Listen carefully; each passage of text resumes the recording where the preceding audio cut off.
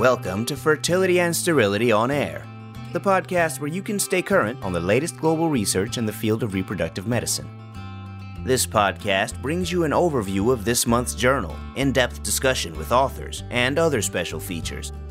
FNS On Air is brought to you by Fertility and Sterility family of journals in conjunction with the American Society for Reproductive Medicine, and is hosted by Dr. Kurt Barnhart, Editor-in-Chief, Dr. Eve Feinberg, Editorial Editor, Dr. Micah Hill, Media Editor, and Dr. Pietro Bortoletto, Interactive Associate-in-Chief.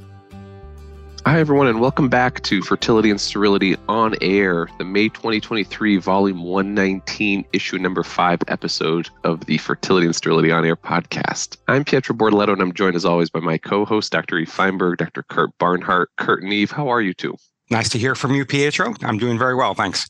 Great to be back. I'm missing Micah, but I'm glad that he's on the road to recovery and excited for another awesome episode. Hear, hear. Well, this month has a great views and reviews section that I want to point out to folks since we don't typically highlight the views and reviews on the podcast. It's a deep dive into endometriosis and adenomyosis. Lots of questions being asked and answered, like are they the same disorder but just on the different ends of the spectrum? What's the best way to treat them?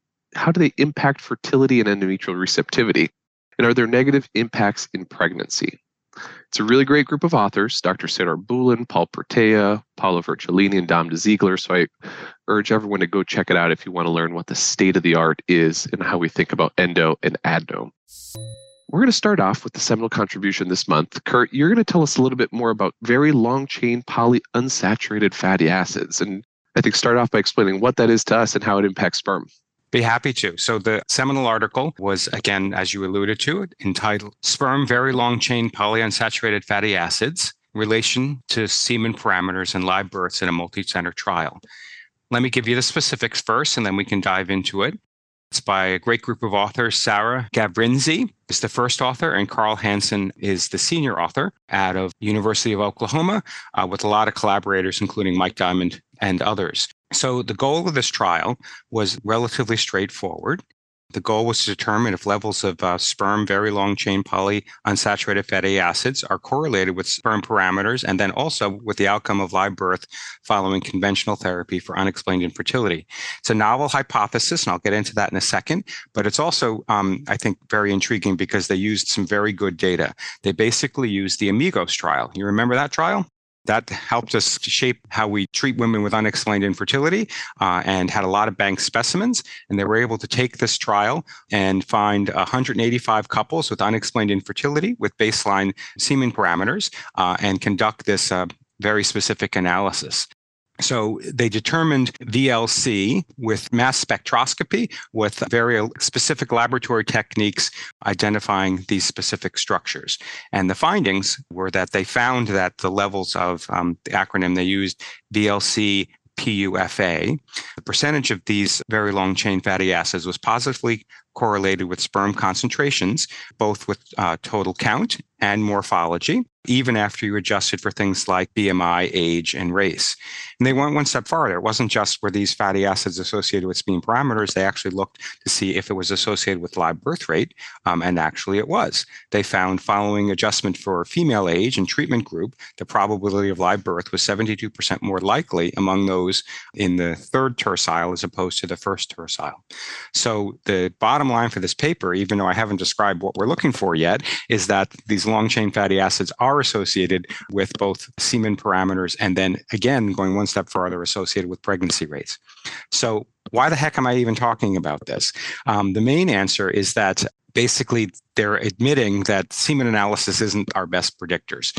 We've had lots of talks on this podcast about the predictive ability of parameters of semen analysis. Do they change by geography? Do they change by exposures?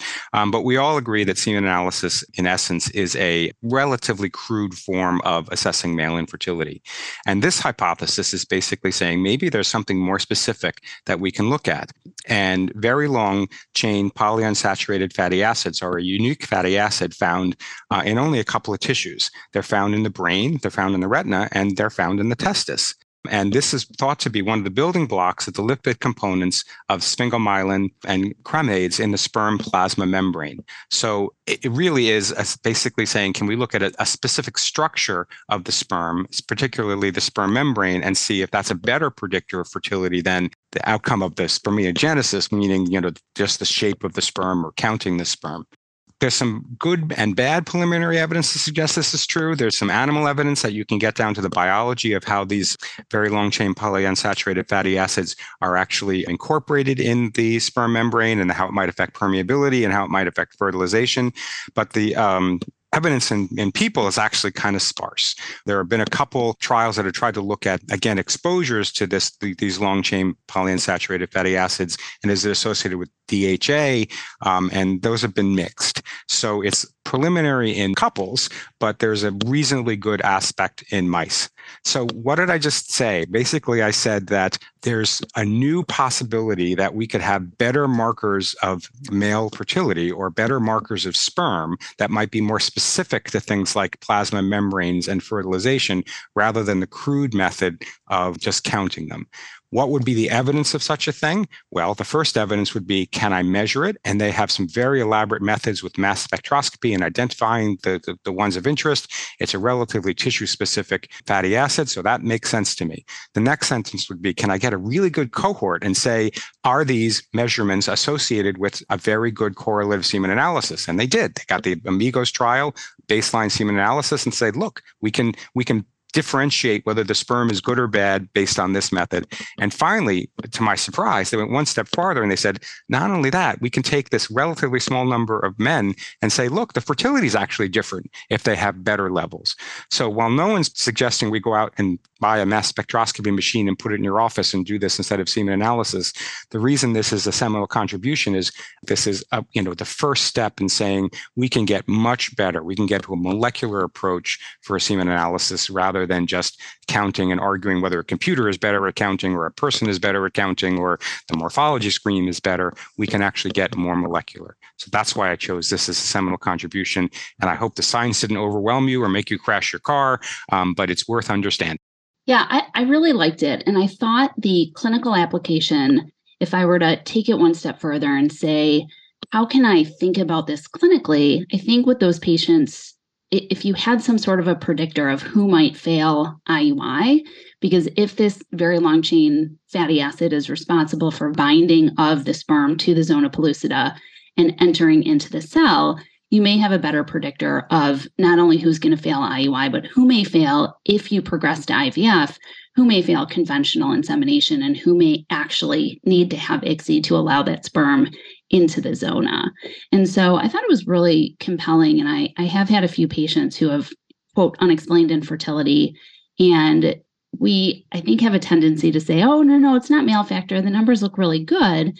And then those couples get to IVF and have complete failed fertilization when done with ICSI. We often will do ICSI split for those patients. And I'm often curious to see whether or not we see a difference between binding in vivo and fertilization rates between the conventional and the ICSI arms.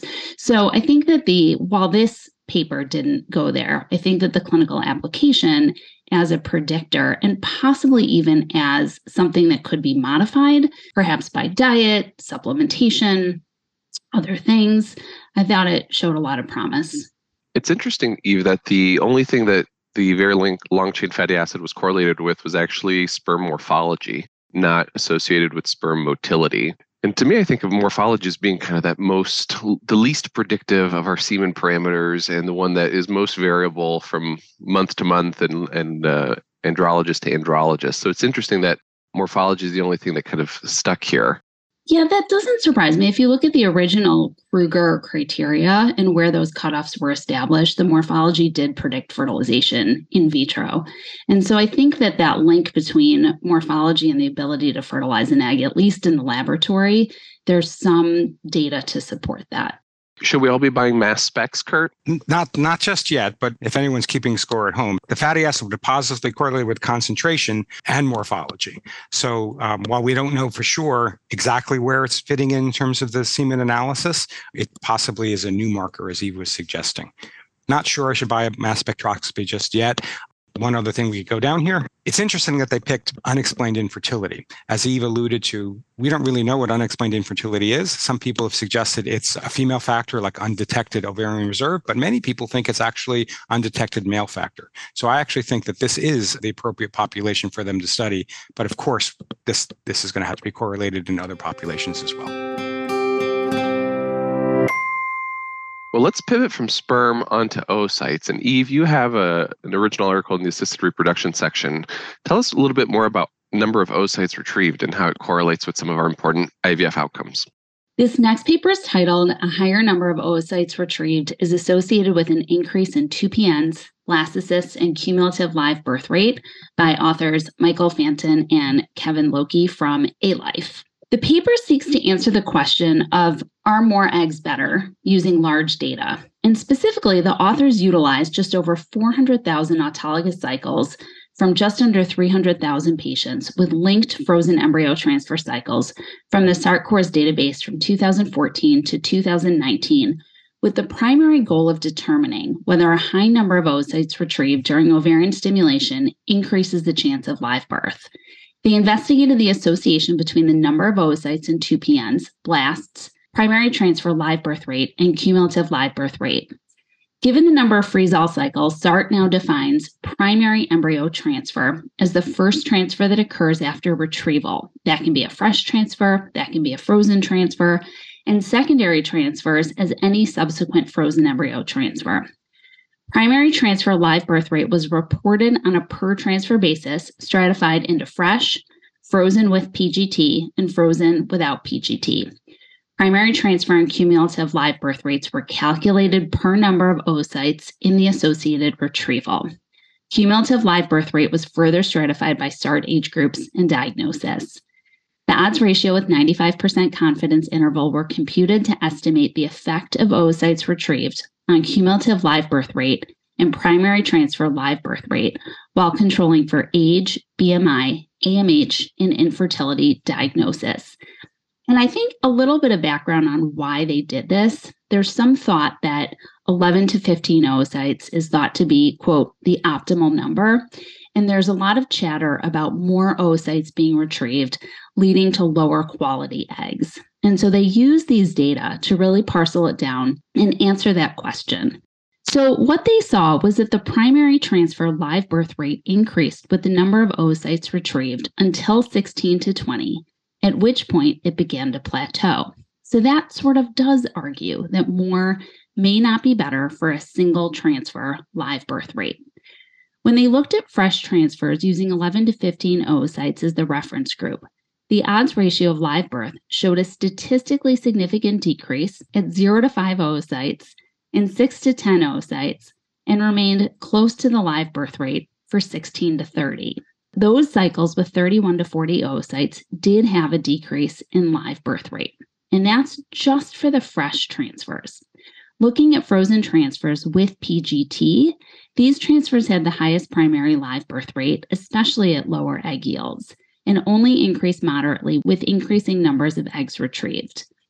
When they looked at frozen transfers without PGT, these had a higher live birth rate than fresh transfers, and odds ratio increased with each successive oocyte group until 26 to 30 eggs were retrieved. So looking at that again, for fresh transfers, when you have high numbers of eggs, you may be better off freezing all in those situations. Looking then at the cumulative live birth rate, so that first transfer and then each subsequent frozen embryo transfer, cumulative live birth rate per retrieval cycle increased with the number of eggs retrieved. It increased rapidly to approximately 16 to 20 oocytes, where it still increased, but with diminishing returns.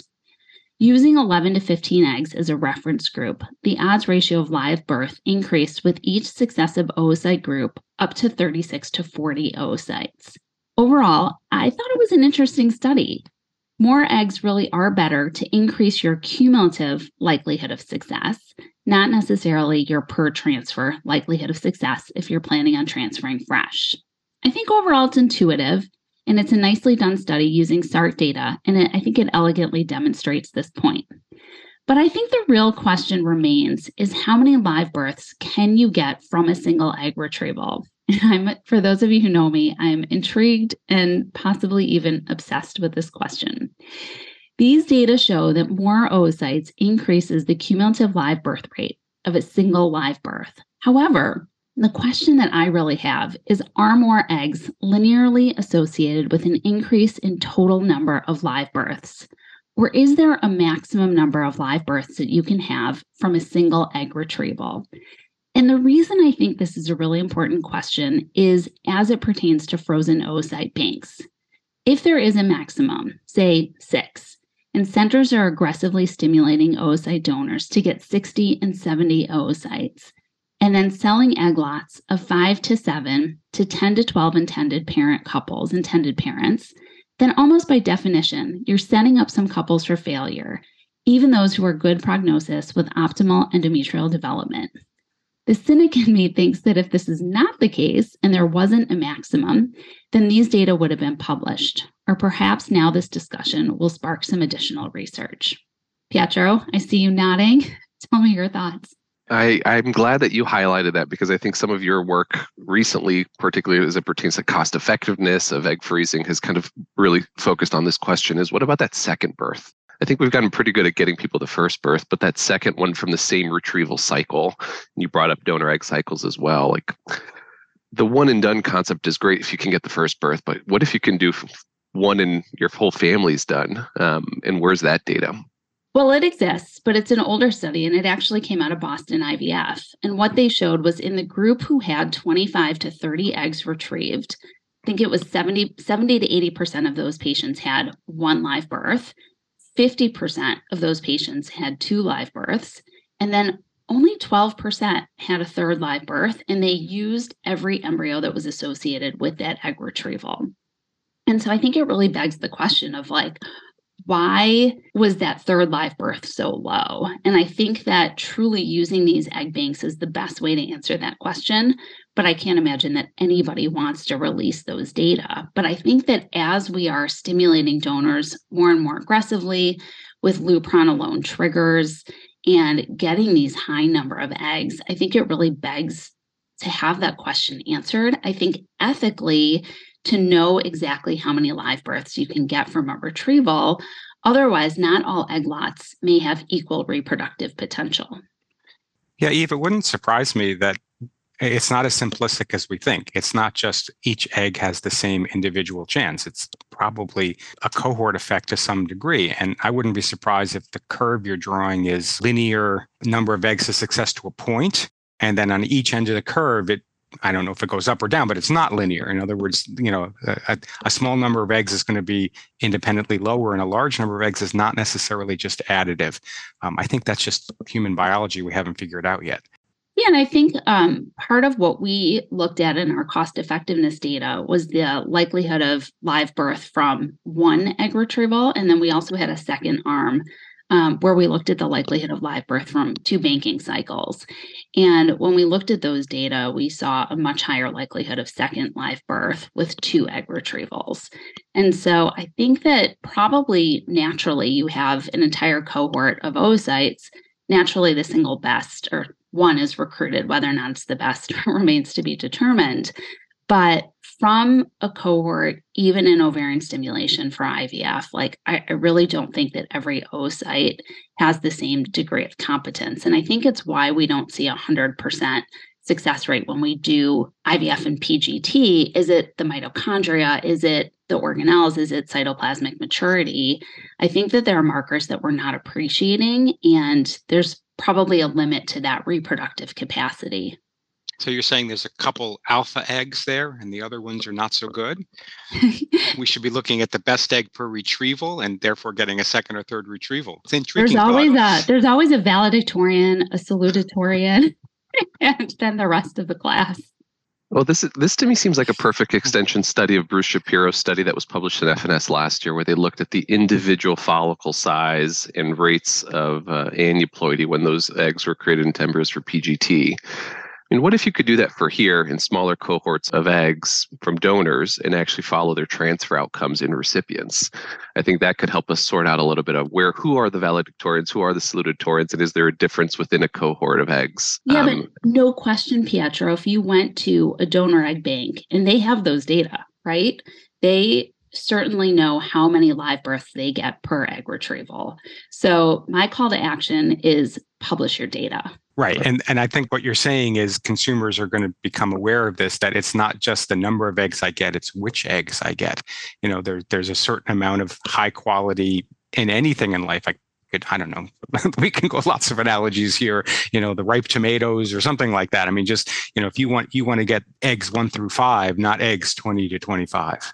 Well, and I think that perhaps the way to do it is to figure out what the maximum number of live births is. And then when let's just call it aliquoting, when you aliquot that retrieval cycle, then you do it based on the maximum number of live births that are observed. And so that may mean that one patient gets one retrieval cycle might yield 14 eggs per couple, but you would split the number of eggs by the anticipated number of live births, not just give every intended parent the identical number of eggs, irrespective of the original cohort size. And so one of the things that we can look at in our own center that I'm starting to keep data on are looking at the blastocyst conversion rate and the pregnancy rate per cycle, and then going back to the egg bank and figuring out what was the total number of eggs retrieved in that cycle. So what proportion of eggs were we given? But I really think that the onus should be ethically on the egg banks to publish those data. Yeah, I think Pietro's close to it. It might be size. I don't think we have a better way of marking it right now. But I would want the 5 eggs from the 20 millimeter follicles and give somebody else the 10 eggs from the 12 millimeter follicles. So I think anywhere you look at this, I don't want people to think that all eggs are bad. I think it's a probability. The best eggs have a higher probability, and the eggs from the smaller follicles have a probability, but that probability is lower. So yes, we should retrieve them, but I would be very careful if I were the buyer of which ones I'm buying.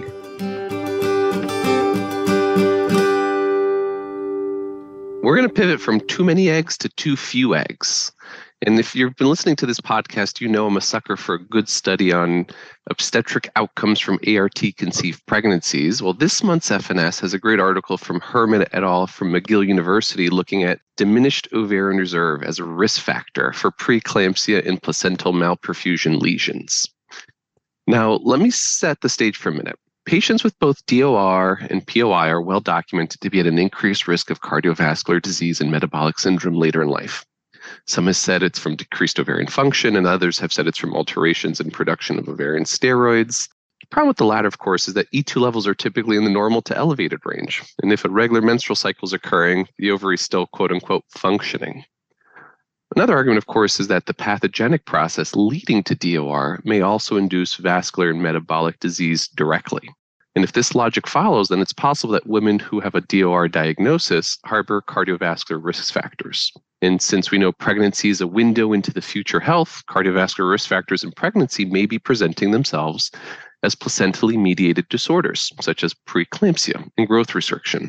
To explore this further, the authors organized a retrospective study from 2009 to 2017 of all singleton live births from IVF with autologous eggs. Importantly, during this period, all placentas at the center were routinely examined by a placental pathologist, minimizing selection bias. They defined DOR as an AFC of 6 or less eggs using the Bologna criteria, and their IVF protocols include both antagonist and agonist cycles, culminating in either fresh transfers of day 3 or day 5 blasts using IM progesterone for luteal support, and this made up 65% of the cohort were fresh transfers.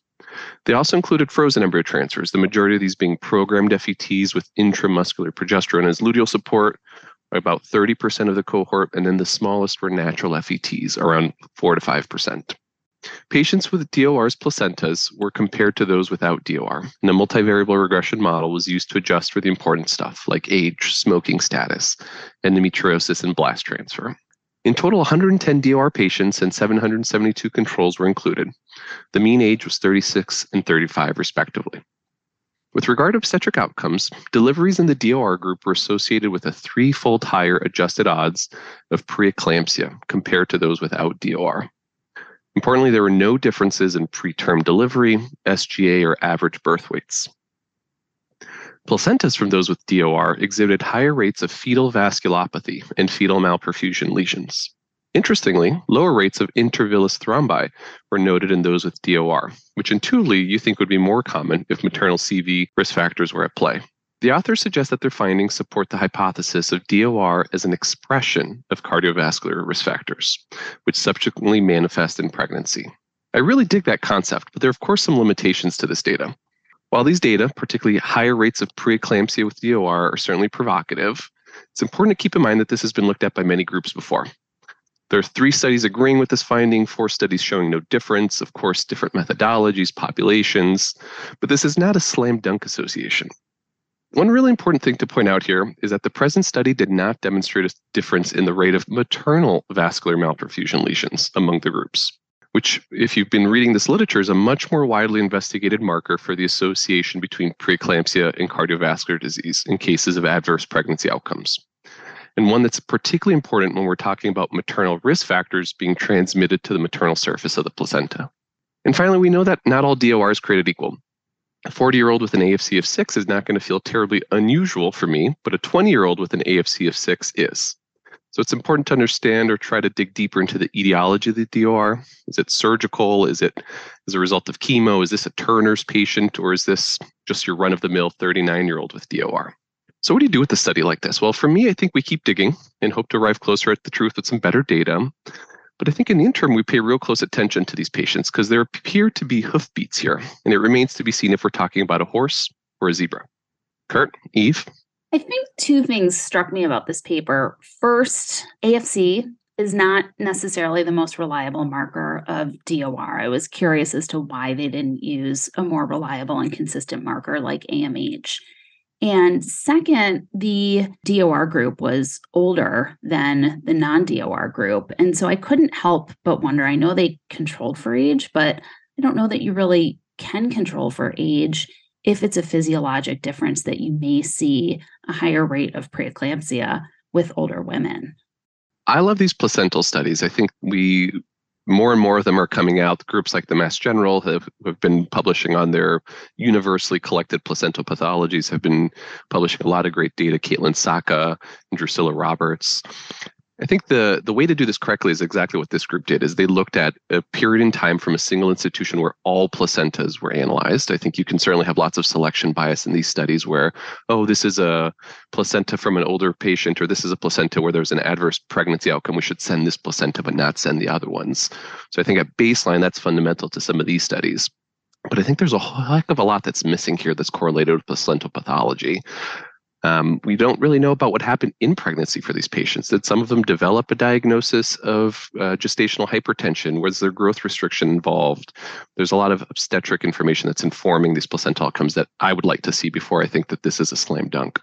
Yeah, I like this study because it's well done in terms of it's comprehensive, and the institutions, they looked at everything they can, but to use a really bad pun, we're at the infancy of understanding what to look for. So again, we're at a pretty crude analysis here by just looking at things like placental morphology and things like that. But right step, we just baby steps.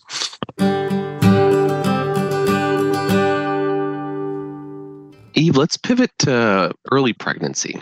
And tell us a little bit about your study looking at core outcomes for ectopic pregnancy research. This next study is titled A Core Outcome Set for Future Research in Ectopic Pregnancy, an International Consensus Development Study, with Crystal Chung and senior author Ben Mole, and one of the middle authors, our very own Kurt Barnhart. So, Kurt, I'm going to ask you a few questions at the end of this. But basically what they did was they worked towards development of a core outcome set. And the rationale for that is a core outcome set can reduce heterogeneity of reporting outcomes for both randomized control trials, as well as future systematic reviews and meta-analyses. The manuscript describes the process of using a Delphi survey and consensus to arrive at this core outcome set for future research in ectopic pregnancy. So the first thing they did was they started with a literature review. They identified a list of 37 potential outcomes. They invited at least 16 participants in the following groups: healthcare providers, researchers, and those with the lived experience of having an ectopic pregnancy patients. Participants were from a total of 12 countries, and the survey was administered in 3 rounds. Round 1, participants scored individual outcomes on a 9-point Likert scale and were invited to propose additional outcomes. Round 2, participants rescored the items and received feedback from the stakeholder group for each outcome. And then all outcomes reaching consensus in rounds 1 and 2 were included, and participants were asked to rescore in round 3. They defined consensus as greater than 70% who agreed that the potential outcome is critical for decision making. The final core outcome set was treatment success, including reasons for treatment failure, resolution time of ectopic pregnancy, number of additional interventions, adverse events, mortality, and severe morbidity, and treatment satisfaction. So 6 core outcomes from a total of 37 that they started with. So I thought it was a really interesting description of the way a core outcome set can be created, and I commend the authors for creating this core outcome set and for publishing the process. What I thought was interesting was the final round had just 42% of participants compared to the first round. Seems like a pretty high attrition rate, and I can't help but wonder if that was due to the large number of patients that were included in the process. While I absolutely think the lived experience is important, and Kurt, this is what I'm curious on your perspective, having been a part of this, I'm not sure that determining how to conduct scientific research should be most strongly guided by those with lived experience or their N of 1 versus clinicians and researchers who have a much broader perspective on the field. Kurt, what do you think here? Well, this is a nice example of a Delphi process, which you can really like or not like. But the idea is that you need to be a little bit systematic in how you get a consensus. If we only ask researchers, we potentially have a bias. But I agree with you that therefore it's important to ask patients with lived experience, but they're not driving the process. It's basically making sure that the investigators are not being paternalistic or asking questions in the wrong way, or maybe we forgot something. And, for example, in ectopic pregnancy, in this particular one, the patients did contribute more to things like quality of life or outcomes or aspects beyond just the 1 week in the hospital or the resolution of the HCGs. So in that way, they contributed. But I agree. I think we're talking about research, right? 58% of the participants were those with lived experience, and so it seems like I would think that yes, probably a small percentage. You don't want to ignore the patient voice, but I'm not sure that that's what should really drive the majority of the participants in the survey, and also potentially the high level of dropout. Agreed. But it's, as I've mentioned, it's just one part of the process. You'd be more criticized for not having patient involvement than saying the patients are driving it, because ultimately it's still the authors of the paper that are deciding what are the right core outcomes. Yeah, I thought it was really interesting. And I think to get from that giant list down to 6 is really commendable, to say, look, these are the most critical aspects of ectopic pregnancy that should be included in every future RCT that's conducted, therefore potentially decreasing the heterogeneity of future meta-analyses. So really well done. Well, let me just go back. Why are these Delphis done? There's a Delphi for infertility. There's a Delphi for miscarriage. There's a Delphi for lots of things in medicine. And the idea is just like you said, Eve, that without this, sometimes we go off into various degrees of what's important by different authors in different regions, and it's very hard to synthesize the data. So the Delphi is not meant to be definitive. It's meant to be basically say, look, if you're going to study this important area, at least let's speak the same language and make sure we're collecting data on the same things. Perhaps someone's going to do a Delphi in 10 more years and say, no, you got the wrong outcomes and you should be looking at this also. But it's just a way of harmonization, and I think that's the real benefit. It's an aspirational goal. It's what we should hope to strive for when we're trying to publish on these topics. The problem I have with this is that, of course, these things aren't enforceable, and you may still see of these core outcomes half or a handful of them being published on, and we continue to have the same issue in our meta-analyses where we have incomplete reporting or we don't have consistent reporting across studies. I don't know how we tackle that issue, Kurt, where we say, if you're going to publish on this topic, you have to report on these things. If not, you're just not doing a thorough job. All right, a little bit of teasing. We're going to talk about that in this podcast because we have trouble with that in recurrent implantation failure. We have no idea what the right outcomes there are that, and it makes it really hard to do things like meta-analyses, as we're going to talk about in terms of letters to the editor later. All right, let's do a hard pivot away from pregnancy and early pregnancy and talk about endometriosis. Listeners know that at least 1 in 10 women globally suffer from endometriosis, with upwards of 90% experiencing chronic pain that seriously affects their physical, mental, and health and quality of life. While excision surgery is far and away the most efficacious way to treat pelvic pain, medical therapy is also routinely used pre- and post-surgery, or in some unfortunate cases in lieu of surgery. In recent decades, acupuncture has become increasingly popular for pain management and endometriosis, but rigorous level 1 data for patients with endometriosis-associated pain is lacking. The authors of this study from 4 tertiary care hospitals in China recruited women 20 to 40 years of age with surgical, ultrasound, or MRI-proven endometriosis, excluding women with endometriomas greater than 5 centimeters or those who had recent treatment for endometriosis within 3 months. They randomized subjects 1-to-1 into acupuncture or sham acupuncture using permuted blocks of 5 and stratified per site. The patients and the study staff were blinded to group assignment, however, the acupuncturists were not. Acupuncture consisted of 30-minute sessions 3 times a week for 12 weeks at prescribed treatment acupoints, with a total of 9 needles at a pre-specified depth of 15 to 35 millimeters, with manual manipulation of the needle every 10 minutes during the session. Sham procedures were performed at non-specific acupoints at shallow depths and without manual manipulation of the needle. Primary outcomes were change in endometriosis-associated pain, including dysmenorrhea, dyspareunia, and non-menstrual pelvic pain at 12 weeks, as assessed by a visual analog scale. A long-term follow-up point at 24 weeks was also performed after the treatment had been completed. In total, 104 women were enrolled, 41 undergoing acupuncture and 53 undergoing sham procedures. Notably, 82% of participants suffered from depression in this study group, which I think is always a nice thing to highlight here. Pain is pervasive and can cause a lot of other ancillary issues that are worth paying attention to as we're talking about treatment of pain.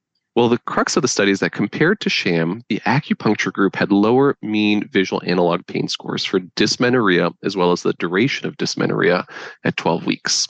Importantly, these became non-significant at the 24-week follow-up time point. Unfortunately, no differences were noted in non-menstrual pelvic pain or dyspareunia, which is in of itself an interesting finding, but I suspect that it's because menstrual pain had an outsized impact on their chronic pain, and if improvements were to be had, you'd probably see it in menstrual pain first. Now, you may be wondering, how does acupuncture work to improve endo pain? Well, some studies have suggested that the analgesic effect of acupuncture is closely related to the activity of central neurotransmitters, including endogenous opioids, serotonin, dopamine. And it's thought that acupuncture signaling will disrupt transmission and perception of noxious signals, which is perhaps why the significant findings washed out at 24 weeks. Now, Kurt and Eve, you may be wondering, should we be offering acupuncture to all of our patients? You know, I think our field has offered acupuncture for a lot of things. This is a nice application for a pain indication for a condition that we often treat. I like this study because I think it was pretty rigorous. I think the RCT aspect of it was done really well. The methodology is explained very clearly, meaning if you're trying to replicate the study or pass this on to a local acupuncturist who you're having a patient see for endometriosis-associated pain, they can clearly identify the needles, the depth, the technique, the acupoints, which I think adds some rigor to some of these studies which have notoriously suffered from lack of rigor. What did you think, Kurt, as an RCT guy yourself? Any issues on how this study was organized? Does it limit your interpretation of the study? I don't know. It's hard to say, Pietro, because you can always find lots of granular faults with an RCT, and you can always find enough fault that you can disagree with the conclusion if you already disagreed with the conclusion before you read the paper. So it's interesting. I think this one was relatively well done. I think the conclusions are fine, but you just have to take this all in with a grain of salt when you look at everything else. Acupuncture just has a lot of bias to it, and it's hard to really find the real truth here. I think there were 2 things that were really good about it. First, I really liked how the control group was sham acupuncture. So they took acupressure, like fake points in the arms and the upper shoulders, and they gave fake acupuncture with needles to patients. So the patients were in fact, blinded towards their treatment arm. I also think a lot of people have criticized some acupuncture studies saying that, just having a practitioner lay hands on you and just lying still for 30 minutes may in fact have the same effect. And so I think that really doing sham acupuncture is a huge strength of this study. I think the second part is there is some biological plausibility to it. And I really liked how it showed that while the patients were undergoing treatment, there was a reduction in pain. And I think it is more biologically plausible when they're not undergoing treatment that they are not having an improvement in pain. And so I think of it, and it's kind of like ibuprofen. You take ibuprofen when you have pain, it treats your pain. And when you don't take ibuprofen, you're not being treated. So I liked that biological plausibility element of it. Worth pointing out that participants were allowed to take ibuprofen in this study. However, they did not report the amount of ibuprofen taken in addition to their acupuncture treatment. So speaking to both of your guys' points. That could be a flaw, that maybe the acupuncture group took more ibuprofen, and that may be a confounder. But I thought, there's so few trials on acupuncture, especially so few trials that have a good control group, that this was really well done. And so I liked it, and I thought it was interesting and compelling and lends some support to the fact that acupuncture may increase or may decrease pelvic pain associated with endometriosis. I'll tell you, after having read it, I'm going to try to apply it. I think taking level 1 evidence and applying it to your patient group is always kind of the translational part of the stuff that we're publishing. We offer acupuncture at Boston IVF on site, and I happen to take care of a lot of patients with chronic pelvic pain and endometriosis. I'm planning on going down the hallway today and asking our acupuncturist, could you replicate these acupoints and this technique? And we can try to offer it to patients and use this as a multimodal strategy for helping patients with chronic pelvic pain. I'll report back. Eve, let's keep going on the theme of endometriosis, and let's talk a little bit about endometriosis and pregnancy loss. All right. This is a really interesting study. It's called Endometriosis-associated with Pregnancy Loss, a nationwide historical cohort study from Annalie Boge and Henriette Svar-Nielsen. It's using Danish national registries, which we've talked about a lot on this podcast, to evaluate whether endometriosis is associated with pregnancy loss and recurrent pregnancy loss. They define recurrent pregnancy loss as 3 or more pregnancy losses up until 22 weeks. The authors compared 29,000 women born between 1957 and 1997 with endometriosis, diagnosed by symptoms, surgery, or MRI findings. They did not require histologic diagnosis. They matched these patients 1 to 10 to 275,000 age-matched controls without reported endometriosis or without codes for endometriosis. The primary outcome of interest was the number of pregnancy losses categorized as 0, 1, 2, and 3 or more, and the secondary outcomes were the predefined types of pregnancy losses. So they defined primary RPL as patients who have not had a live birth or stillbirth, who have had 3 or more pregnancy losses before 22 weeks. Secondary RPL are those patients who have had a live birth or stillbirth, followed by 3 or more pregnancy losses before 22 weeks. I thought this was really interesting. They also evaluated the odds of RPL after live birth of a male infant, after live birth of a female infant, and after live birth of 2 or more children who are both male and female. And it has been described that an abnormal maternal immune response against male-specific antigens established in prior pregnancies might contribute to RPL, especially in those with complicated pregnancies or deliveries, including preeclampsia, IUGR, and placental abruption. So I thought that was a really interesting spin on this. They also evaluated the odds of RPL in patients with endometriosis who were younger than 30, hypothesizing that aneuploidy would most likely not account for these losses in this very young group, and that endometriosis may be associated with a different mechanism of pregnancy loss. So I'm first going to discuss the significant findings and the odds ratios. And I think these sound really impressive. Spoiler alert, I'm then going to show the actual percentages in each group, which doesn't seem nearly as impressive. And I know that Kurt is going to tell me that this is exactly why large registry studies are done, to have the power to detect small differences.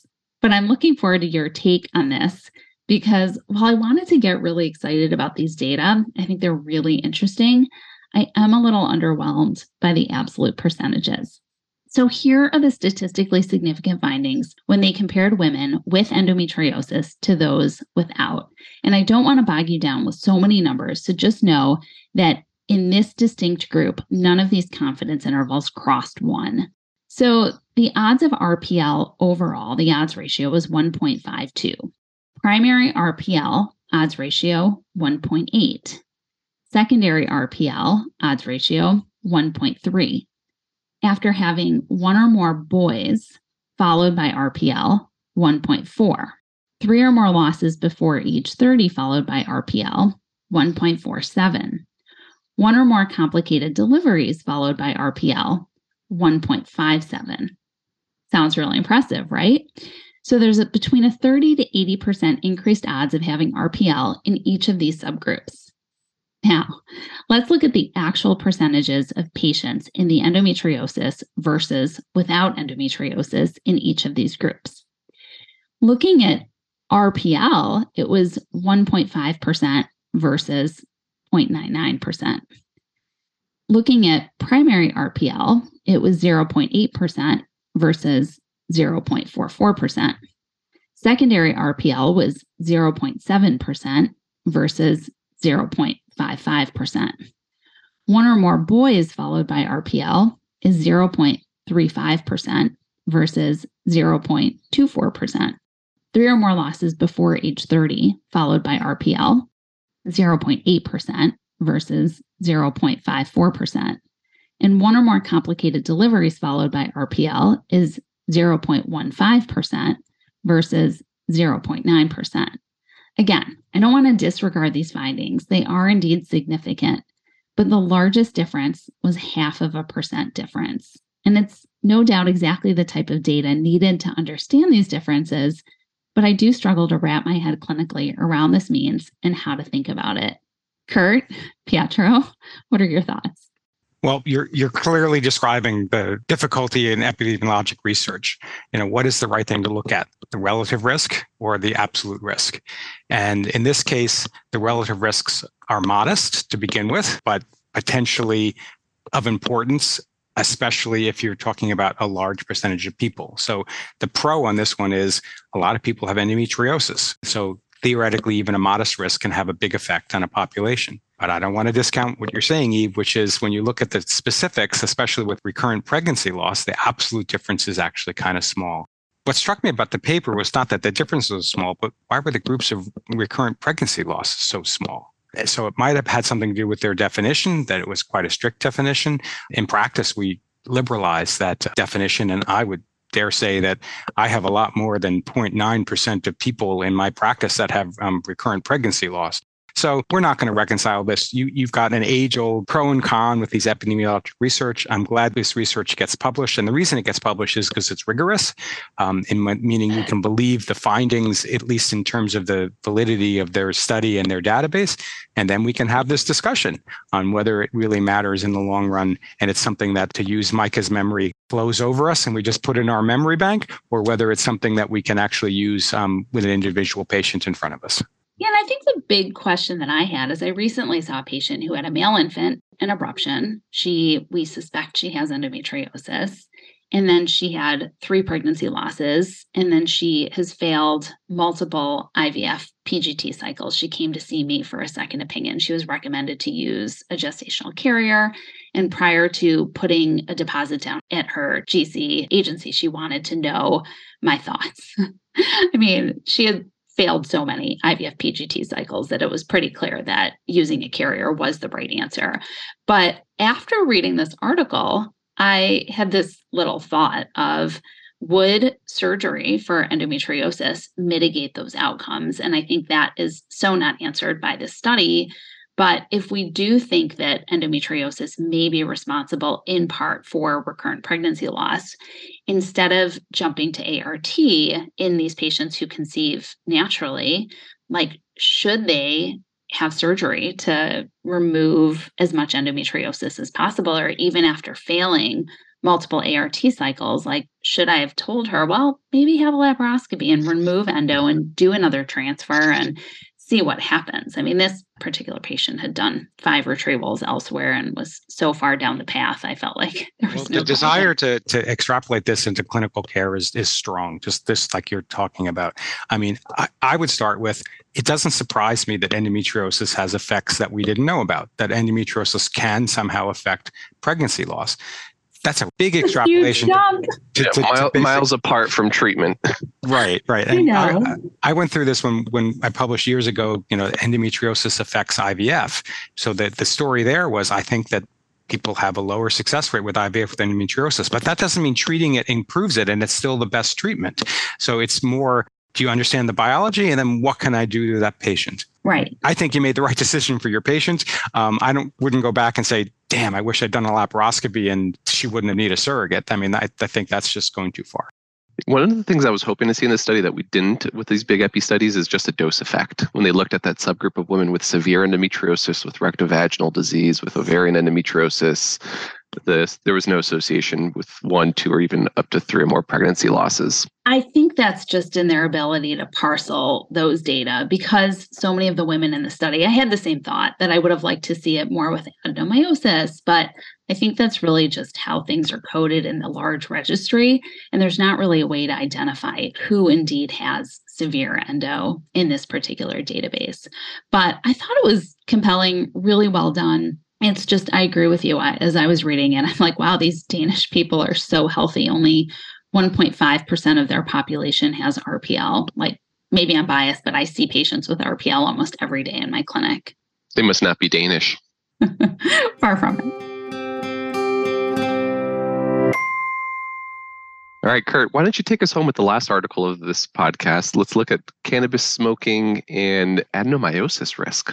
Yeah, this is a fun study to talk about a little bit. And unfortunately, spoiler alert, it's not going to affect your clinical practice today. So this is an epidemiologic study looking at, as Pietro said, cannabis smoking, tobacco, cigarette smoking, and adenomyosis risk. So nicely stated, hypothesis to investigate cannabis smoking and cigarette smoking in relation to adenomyosis risk. It's a case control study. It used in-person structured interviews. And essentially what it showed was that they couldn't find an association with cannabis smoke and adenomyosis, but they did find an association, albeit a modest one, with cigarette smoking and adenomyosis.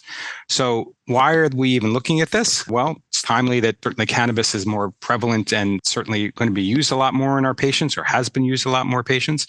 And it has been hypothesized that cannabis and smoking in a different mechanism are both potentially endocrine disruptors, allowing for a more estrogenic environment, and therefore a higher estrogenic environment theoretically can be associated with increased growth of endometrial glands and stroma. And depending on where you find that, and in this case, by the endometrium, you could have adenomyosis. So the reason I want to highlight it again is it's a relatively well done case control study. They looked at people with hysterectomies that had adenomyosis as their cases, and they had 2 control groups. Another group of women that had a hysterectomy that didn't have adenomyosis, as well as a population group of people. And then they had a relatively rigorous in-person interview about smoking history and cannabis use. Very sophisticated analysis in terms of the sensitivity analysis, adjusting for gravidity, for exposures. It was something I didn't think of. They looked at a group of women that would have undergone hysterectomy, kind of like likely voters in the poll for politics. You didn't want to take people that would never have a hysterectomy because then they would have never been in your group. But anyway, all of that washed over shows that, at least in this study, cannabis use wasn't associated with endometriosis, but smoking was. And I think that association had been known. And again, as he pointed out, it's a relatively modest association with a relative risk of around 1.3, 1.2. So it's not going to affect your patients today. It's interesting if you're an epidemiologic geek like me to see that they did a nice study with a lot of good strengths as far as a case control study will go. Good analyses, multiple control groups, but it's a case control study. Doesn't have a lot of definition, meaning you can't get to the specific association. And what they were hoping to find, I think, would be a large association, which would open the door to a lot more mechanism studies and a lot more other studies. But at this point, you can tell your patients whether they should or smoke cannabis is maybe out of our realm, but at least you can tell them that not, at least as far as we know today, it's not going to result in adenomyosis. As a non-cannabis smoker, I learned some interesting nuggets of information that 12 inhalations equals one joint. I thought they probably. I thought They, that was they, they were pretty good in their exposure. I enjoyed that too. I liked it. It's a How whole many other question. joint years? Right. It's a whole other question whether patients told you the truth about it or not. But that's that's another issue with case control.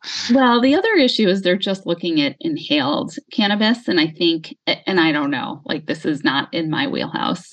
But I do feel like a lot more patients ingest cannabis than they smoke it. And so if they're looking specifically at THC, then I think they have to look at all measures of ingestion, not just inhalation, but edibles. They mentioned that. And yes, well said. This is really a moving target. I'm glad people are doing this study with some rigor, but hard to study this. I could just see the authors having a good laugh on how do we let's measure and let's see how many inhalations equal a joint. Like I thought that was funny. I don't think that I've seen that defined in the medical literature, and I guess I don't know enough to corroborate it. But I'm sure recruiting undergrads for that was pretty straightforward. Yeah, but how many had an adenomyosis, right? Well, you should breastfeed, and smoking doesn't add or subtract from it. So, but preferably not at the same time. Ideally. Kurt, do you want to do the letter to the editor or no? Yeah. So, Pietro, I alluded to that the specificity of what you're studying is important, and that's perhaps one reason why you might have poor outcome. And one place that we do not have poor outcome is the study of recurrent implantation failure and the use of ERA. So there's a letter to the editor in this month's journal. The authors of the letter to the editor are the authors of the meta-analysis, which was previously in the journal, responding to reflections about their article. So very briefly, the original article by Sarah Aranian and Bill Gibbons, published a few months ago, was a meta-analysis looking at endometrial receptivity array before frozen embryo transfer. And they looked at more than 2,700 patients who had undergone ERA or not gone ERA and reported that the odds ratio of successful treatment was 1.3 with a very wide confidence interval spanning 1. And therefore, their conclusions was that the findings of the current meta-analysis did not reveal a significant change in the rate of pregnancy after IVF cycles using ERA, and it is not clear whether ERA can increase the pregnancy rate or not. Appropriate conclusion for a null study. We all know this is really controversial. There was a reflection on it, which basically applauded their methods, but suggested that perhaps the specific group of recurrent implantation failure might be something to know more about because it might have more of an indication.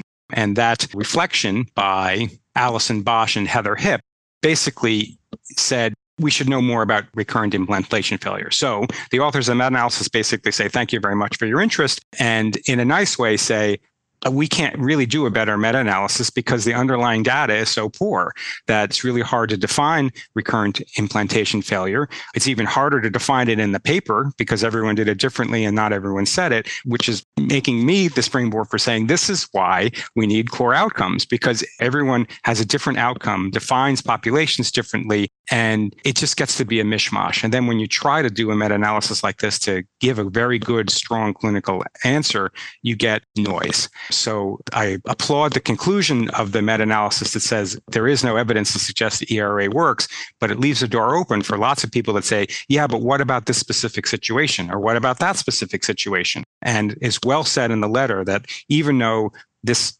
method, I think, is lacking evidence to support its use, quote, some physicians may hesitate to stop using ERA testing altogether because many patients who have been diagnosed with recurrent implantation failure often desire every available test or diagnostic tool and request more investigations.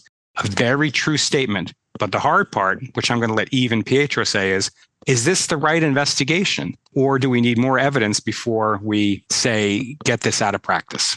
I just transfer a day after extra progesterone. I'm not bothering with the ERA anymore, but that's just me. Yeah, I think we're done with it. Right. But you can see that there's pockets of hope, for lack of a better word. And that's why if we could define recurrent implantation failure, that'd be the first step. And then if we could design trials that look at patients in the same way that we really can combine them, would make this evidence even stronger. Well, Kurt, you're leaving the door open for a preview to a future paper that's coming down the pipelines defining recurrent implantation failure based on a consensus conference that was held in Lugano. So that should be out in a few months. And I obviously have inside knowledge as one of the editors to what's coming down the pipe. Stay tuned. That was a great teaser for next month's podcast, or maybe the month after. Pietro and Eve, this is so much fun to put these podcasts together. Please give us feedback if we're reviewing the right articles, and please argue with us. If we're not the definitive answer here, so it's a way to start a discussion, and we'd love to hear from you. And you can discuss it with us on our social media accounts. We're on LinkedIn, Instagram, Facebook, and Twitter. All of us can be found there, and you can tag us, tag Fertster, and we can have the discussion with you. But we also like email. So if you have something that you want to share with us that we can talk about on the podcast, email us at fertstart@gmail.com. And then finally, if you want to really hash stuff out in print, remember that there's a new Consider This section that's now available. The Fertstart dialogue was sunsetted last month, and the Consider This article is the original content that doesn't fit the form and structure of a classic research article are now brought back to the main fertstart.com website. And the Consider This section has been expanded to give you a little bit more options on what to write about. You can talk about ethics, current events, hypothesis, or even papers outside of fertility and sterility. As long as you keep it under 2,000 words and 5 references, we're happy to take a look and publish it on the FNS website, where you can then share this in front of the paywall with your social media followers and have a more rich discussion beyond the print journal. Kurt and Eve, thanks for another great podcast. Micah, if you're listening, we miss you, and we'll see you back hopefully next month. From all of us at Fertility and Sterility, thanks so much. Thank you all for listening, and tap a friend and tell them to listen too. Have a great rest of your day.